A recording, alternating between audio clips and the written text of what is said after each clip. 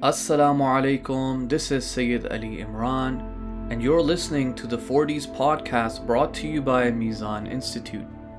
This is episode 55, Merits of Gaining Religious Knowledge.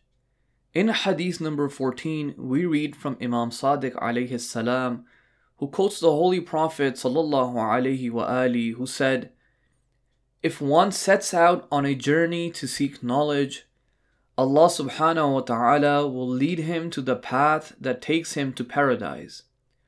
The angels will stretch their wings for the pleasure of the seeker of knowledge, and all that is in heaven and earth, even the whales in the oceans, will ask Allah to forgive him. The excellence of the scholar over other people is like the brilliance of the moon over other stars during a full moon night. Scholars are the heirs of the prophets. The prophets did not leave any dirham or dinar as their legacy, but left knowledge as their legacy. Whoever acquires a share from such legacy has gained an enormous share." The knowledge mentioned in this narration, for which the angels stretch their wings for, is most definitely speaking of religious knowledge. And this is known to us by the fact that this is the inheritance that the prophets have left behind. While other knowledge is also noble, whether it be the science and medicine, engineering, environmental sciences, astronomy, mathematics, and so on, and Muslims historically have excelled in many of these subjects, but these disciplines and subjects are foremost concerned with helping us improve our lives in this world.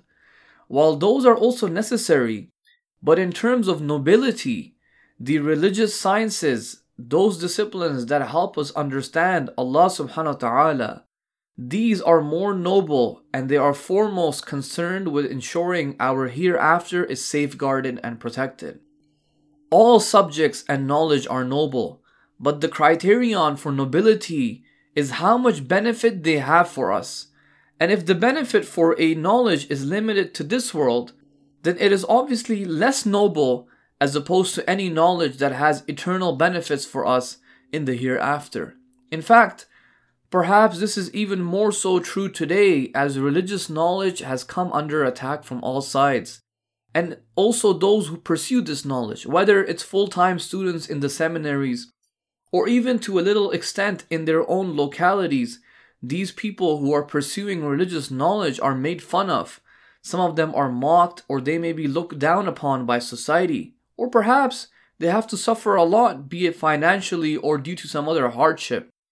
And hence, those pursuing such knowledge in this day and age are engaging in a very, very noble act and in a very difficult act. In fact, even listening to a simple podcast like this is part of gaining religious knowledge as we study and contemplate over the ahadith of the Holy Prophet and his Ahlul Bayt alayhimus salam. Whereas we know that many Muslims today may not even be interested in spending just a few minutes to become familiar with the simple hadith of the Holy Prophet or one of the Imams alayhimus salam. Allah subhanahu wa ta'ala ensures that He will recompense us for the hardships faced by those who gain religious knowledge in this world.